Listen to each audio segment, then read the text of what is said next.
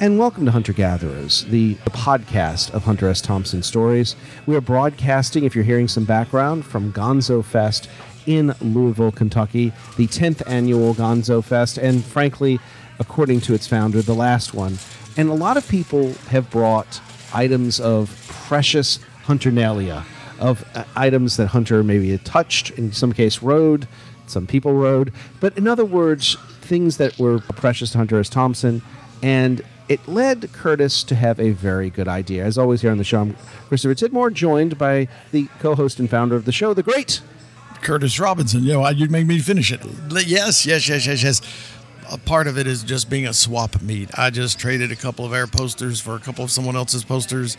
And we thought that, of course, value is not just dollars. Value is what something means to you, but sometimes it helps to know what things are worth in a monetary sense. So joining us as a special guest from what I understand is a luxurious existence in the greater New York area.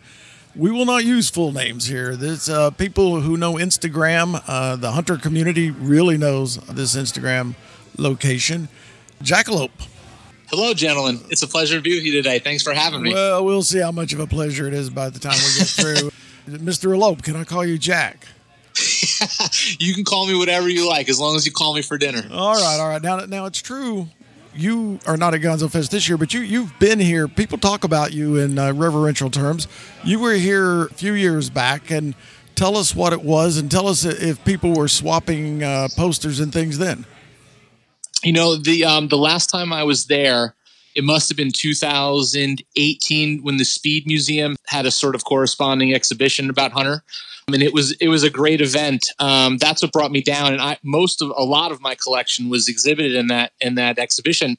So, frankly, I was running around. There wasn't a lot of swapping, and I keep my eye out all the time for try to find new items. And honestly, no, there wasn't anything down there at all. Oh, well, things have changed at least a little bit. And the Speed Museum, there's a museum in Louisville for amphetamines? It's a beautiful art museum in Louisville. But it doesn't have anything to do with amphetamines. No, not at all. It's not that kind of stuff. Well, I don't know. You know, I'm Hunter crony. So to me, when they first said you were on the gram, I said, well, how's he doing with that? Sounded recreational to me. So you're familiar with GonzoFest, so the people, it's a big Hunter Thompson gathering place. So I guess one of the things I would ask is, what should we be looking for if we wanted to start our humble collection? Now you have both a collection, and you're known as someone who collects as much as I wouldn't say deals as much as collects. But what should we be looking for that in 20 years is going to pay for a round of decent whiskey? Sure. I mean, the first thing that you should look for is something that sends a thrill up your leg. I mean, the excitement of finding something, if your heart and your adrenaline tell you that you love this piece, I mean, that's the first sign, and I think the most important sign. But when thinking about in terms of financial value or in terms of making a solid investment, because frankly, everybody wants to separate finances from collecting, but it's a significant commitment for a lot of people, and you can't go in blind. So my advice is to generally stay in the realm of things that were created while Hunter was with us instead of, post him deciding to depart. Things that he owned, things that matter to him are things that really most excite me. And I look at the things in my collection that are the most, that still give me a thrill. They're not the most financially valuable things. They're things that mattered the most to Hunter. I'd say the earlier you can go, the better. So as close as you can get to 1970 when he was in Aspen, the closer you can get items that were created during that era, that's where you're really going to start seeing a lot of appreciation because they're exceptionally rare and good condition and everybody wants them. What do you have? What's your most treasured item? His firearms, his the Beretta Silverhawk 12 gauge and his Colt Python. Yes, that 12 gauge is very nice. Curtis's reaction is just classic. He says, firearms. And Curtis, who spent a lot of time hunting and firearms, was like, that wasn't the answer I was expecting. No, it wasn't. I was actually, some nights I was the gun wrangler. And you've not lived until you've been the gun wrangler at Hunters at 2:30 in the morning. It's like, I'm so jealous. Oh, well, I made some mistakes. Do you know that a 44 Magnum will fire a 357 shell, but it won't eject the shell? And you have to get the little device and go there and then pretend that you're going to just change that box of ammo for the box of ammo that's actually meant for the gun. And that's kind of a hard excuse. Where are you going with the ammo? I don't know. It doesn't look fresh. Did you fire? Oh, see, he had 244 mags. Did you fire the 6-shooter, or did you fire the single shot? I fired the one I fired was not a single shot, so it must have been the 6-shooter. Got it. But I didn't. That was one of his favorite guns. Oh yeah, that was a great gun. But you can't shoot anything with those things. I shot the shotguns. We did the propane canister thing where we would put the nitro target on it with clear tape, and then you would shoot the small ones, not like one you would put at your mobile home, but you'd shoot the propane canister and then it would blow up, and it was beautiful. You never got tired of it. It never got old. So there, I've not seen a firearm yet, but it's early. It's early in the festival. What about stuff like, there's a lot of posters here. Some of the posters, one of the themes here is the 96, the sort of milestone 96 Louisville homecoming. And, Wayne Ewing did a film that had a lot of it in there. And it was really a big moment. And a lot of A-listers, Zevon played and Johnny Depp read the Wave speech. There's a lot of stuff from that's here. A lot of the posters. Hunter was a lot, but a lot of the stuff here I notice is not the signed stuff, not the framed stuff that you might be more familiar with. Well, I'm actually familiar with those items mostly because of my mentor, Joe Petro. I believe he was the printer for those items, and I've been fortunate enough to get my hands on a couple myself. Those posters do have value. They're probably around $1,000 in that range. But what's really has value of that event is the invitations. So if you can find an invitation, it's worth almost as much as the poster. Oh, do tell. How would I know an authentic one if I were to see one? You know what? You don't have to worry about frauds yet. I've yet to find a fake item. They're at their value being like $700 to $1,000. They're not cost effective to fake yet. If you find one, I can send a photo after the show and see if I can grab one and send you an original photo. But I find it highly likely you'd run into a fake. You run into fakes in other things, but not in that. What if someone brought something a bit more interesting, like a dog? No, I did. I just heard a dog. Sorry about that. Oh, no. I can't control the dog. Hey, it's live radio, man. Well, podcasting anyway, Christopher. I saw that look.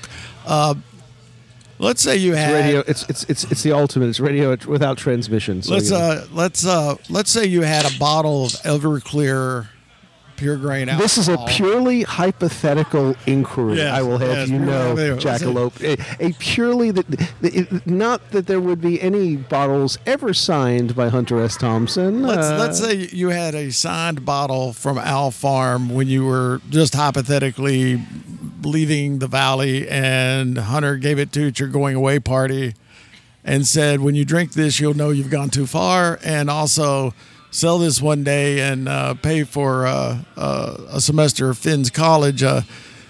Hypothetically, Finn could be Jimmy or anybody, I guess. But say this child was entering his sophomore year at a really good school. Hypothetically, of course. Hypothetically, what would a bottle of Everclear be worth?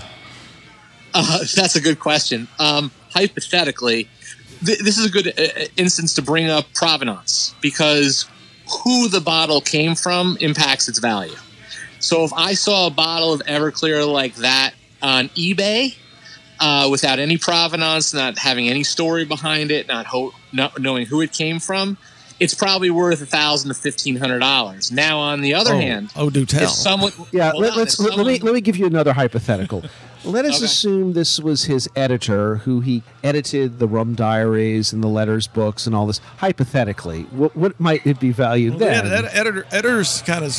Let's say that he was a crony from down the road, but definitely knew him.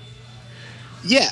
Well, that's an important part of it. So with a letter of provenance, which is important to preserve the history of the item. It really is important that when you have a unique item like that, there's a corresponding letter from the source that explains the circumstances. With that letter, it over doubles the value, and I would say it's worth closer to $3,000 to $4,000. What if I hypothetically run and get it now? Just Wait, you hypothetically want to what? If I hypothetically run and get it now, Hypothetically, put it up to auction at I can have it online in an hour. GonzoFest. So that's interesting. The other things I've noticed that are coming up here are new things. Some new art. I've seen some posters that I thought were really, really good. Now, that's kind of a different thing, isn't it? I mean, is that too far afield in Hunter World for collection purposes? You know, for me, it is personally, just because it depends on your budget. Like I said, if something speaks to you visually, by all means, buy it. And I really respect and love the fact that artists are still creating fresh and new Hunter content. It just speaks to how much Hunter's transcended sort of the last generation to the new generation. So I wouldn't want to do anything to dissuade that. My budget and interest personally only really allows me to collect things that were created while Hunter was alive. It's just all I have to have the bandwidth for that. And I would say definitely, things that are made post Hunter leaving us are worth substantially less, generally in the hundreds of dollars, if that. But that's not to dissuade any collector who, finds a piece, loves it, they really get off on it, man. Buy it, display it, explain who Hunter is to everybody that comes in and why you have it there.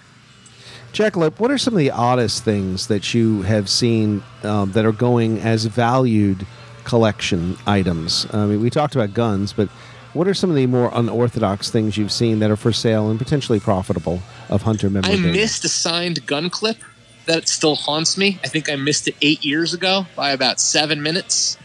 That's a super cool piece. I've found shotgun shells is one that's really cool. I have one of his Coke vials, which is really, really, that's one of the oddest pieces I've found that I was lucky enough to snag. Anything odd I've found, I've sort of grabbed. Not much has gotten past me. Those are probably the oddest little pieces. But I mean, his flask came out, a year or so ago. There was an opportunity to buy that. So personal items of Hunter are just starting to come out because a lot of the people that had them are getting older or passing away. So they're just starting. Honestly, there's still a lot of opportunity. They're just starting to show up. I have to ask the quintessential question, and of course, there's no personal interest in this question. I don't. Sure. The fact that I own a literary bookstore in New Orleans and have been searching that sells a lot of signed copies of original James Lee Burks, Anne Rice, Rebecca Wells, so on and so forth. This is not an advertisement whatsoever at thegardendistrictbookshop.com. But the fact is, Jackalope, one of the challenges I had is, people know that Curtis and I do this podcast, and a lot of people come to the bookstore, and we have a very large Hunter S. Thompson section, as you'd expect, including some books very hard to get other places, Mac Mosley's and all this. Some of some value. Here's what I don't have. I go on searches, and I've come across a couple, but to basically find signed Hunter S. Thompson copies, and frankly, they're hard to find, harder than most authors, which goes to the kind of point they made here at GonzoFest, that Hunter would, to get his the autograph, well, one lady asked for the autograph, and they drank for about 15 minutes, and he grabbed one of her mammary glands and started writing on the other, and that was the autograph. So signing books was not the highest priority of the signatures he gave. So what are you finding? I know you're coming across a few signed copies, but it is a little rarer than other authors. It is, and the turnover is a lot lower. When someone gets a uniquely inscribed Hunter book, it doesn't go anywhere. It sits on a shelf for 20, 30 years. So I think that's another part of it, because they are relatively rare. The nice thing about Hunter, though, is that while he didn't sign a lot, when he did, it was like a 3-page, opus to madness. And they're very gratifying to own. They're very gratifying to own. So that's my experience with them. They don't turn over very often. And I mean, if you're looking for them, I say this with not an ounce of humility, you got to go through me, man, because I'm hunting every day. So you got to beat me. Now, there was always a question. Who was the guy? You'll know this guy. There's a guy in Ojai, California that collected autographed hunter books. Ed Smith. Are you referring to Maurice Neville? No, I would have remembered Maurice for sure, but doesn't matter. But there was the feeling then he would beg Hunter not to make them too personal or things. He just want the signature. Well, and that's the whole thing in the signature world of autographed and inscribed copies. If you have the person's name, like to Curtis, yes. Thanks or whatever, Hunter S. Thompson, the value of the autograph goes down rather drastically to the point where I've got some original signed copies, but because it has an individual name, I can't really sell them anywhere it's worth. People don't want them. And I'm curious because when you made a point, Jackalope, that people, when Hunter signed, he didn't just say, all the best, Hunter S. Thompson. He said, now let me tell you what I really think about you, and have a 20-word stanza. That might be an exception to the rule. Yes. So how does that affect a collector like you? You're saying that you kind of like the War and Peace autographs. Oh, yeah. So that's an interesting point that you gentlemen made. When I first started collecting, I had the similar philosophy that I wanted the pristine signature, nobody. I found them boring after a while, and I want the insane inscription. I want to know who it's to, and when I buy it from someone, I make sure I won't buy it unless they write a letter explaining the circumstances of the inscription. And I make sure that stays with the book, and I think people love it because it's not John, thanks for the 8-ball. It's John from such and such college that carted Hunter around for this gambling debt. You know what I mean? There's a story behind it. And I love adding stories and histories to my items. And I would have no interest in a flat signed Hunter. The other thing I would say real quick, just to get this out there, if you're buying a Hunter signature, there's a real easy way to tell if it's a forgery 90% of the time. Because when Hunter made his S, the top half of the S is soft and the bottom half of the S is sharp. Forgers mess that up all the time, and I'd say 75% of Hunter's signatures are forgeries. So that's the telltale 90% of the time. I have a good forgery story.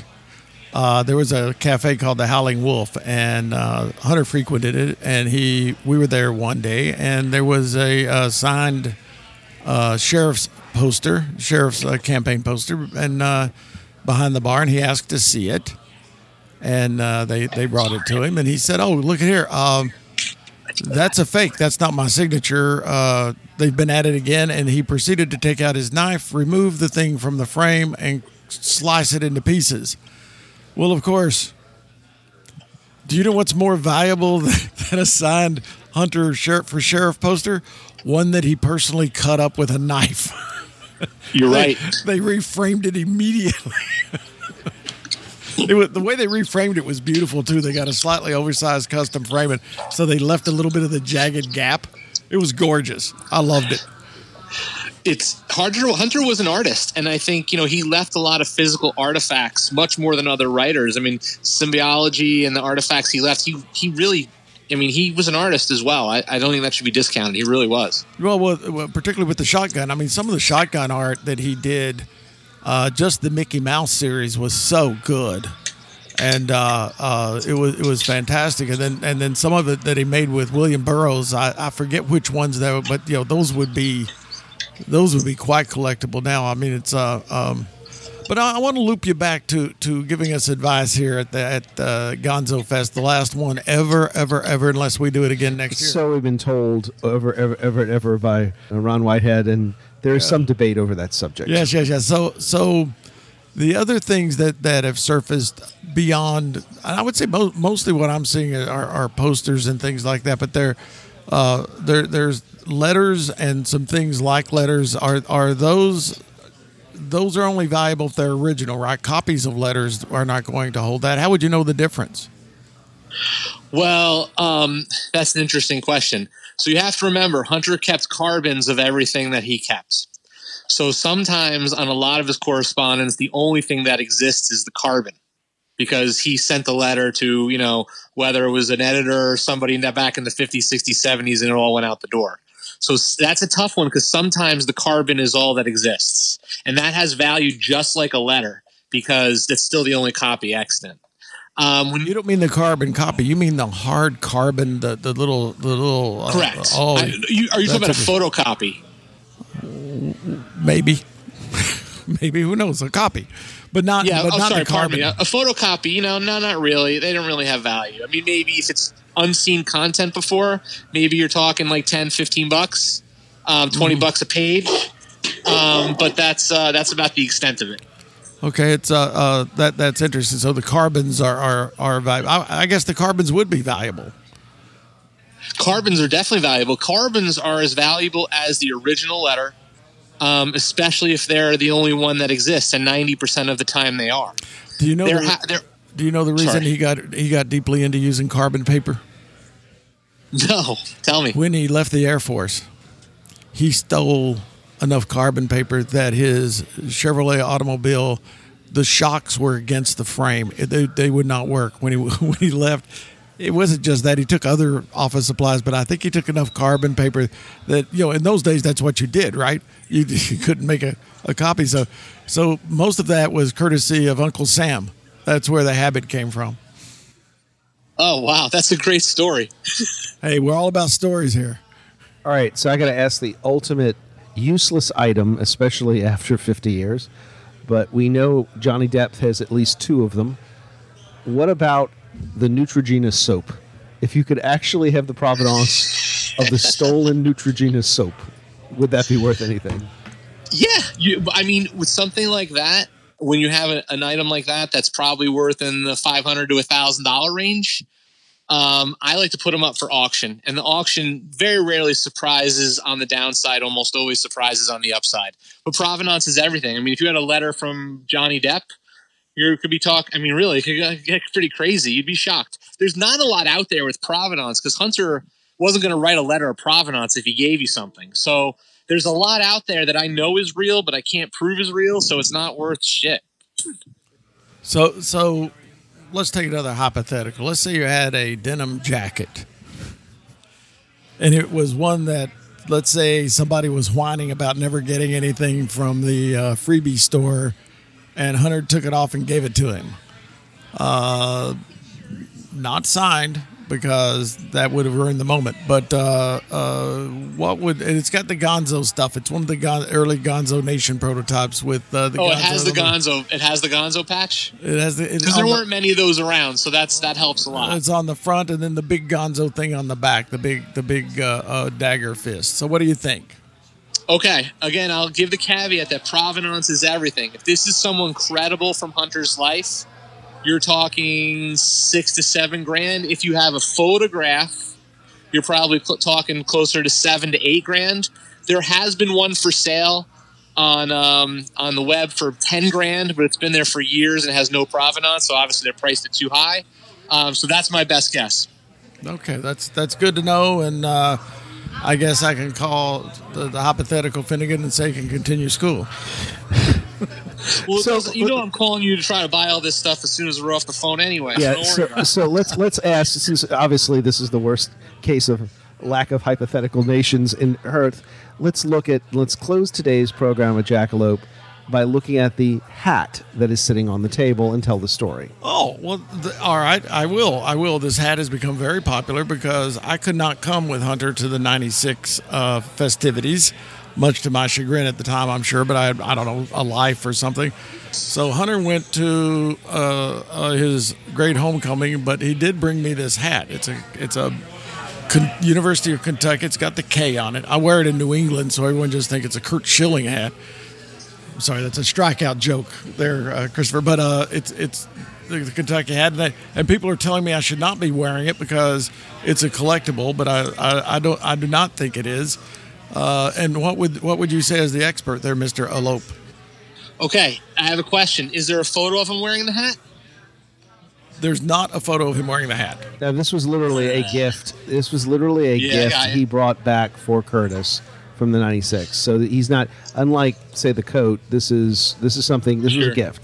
He wasn't going to wear it because it was trying to do something nice for a friend. I would say without a photo, and since it's not the iconic type hat that he wore, I would say you're stretching the limits of collectability, but with the right letter of provenance, probably about $500, $300 to $500. You know, I thought I liked Hunter before. Now he's really growing on me. Hunter gives you a coat, a used coat, a hat he might have picked up at the airport, and a bottle of Everclear. He's giving you other things. But he says, and it boils down to it. Those may be the 3 most valuable gifts you've ever received in your life. We're probably worth more than my car. Well, good. Well, this has been great for me. I don't know if it was that great for anyone else, but for me, it's been wonderful. Oh, Fear and Loathing and Antiques Roadshow here on Hunter Gatherers. Jackalope, thank you for joining us. We're going to have you back in the coming months to talk about more useless hunter crap. I mean, great collectibles. No, great collectibles. I appreciate it, gentlemen. Thank you so much for the hospitality, and have a great time. Thank you much. And folks, we'll be back with another episode at GonzoFest.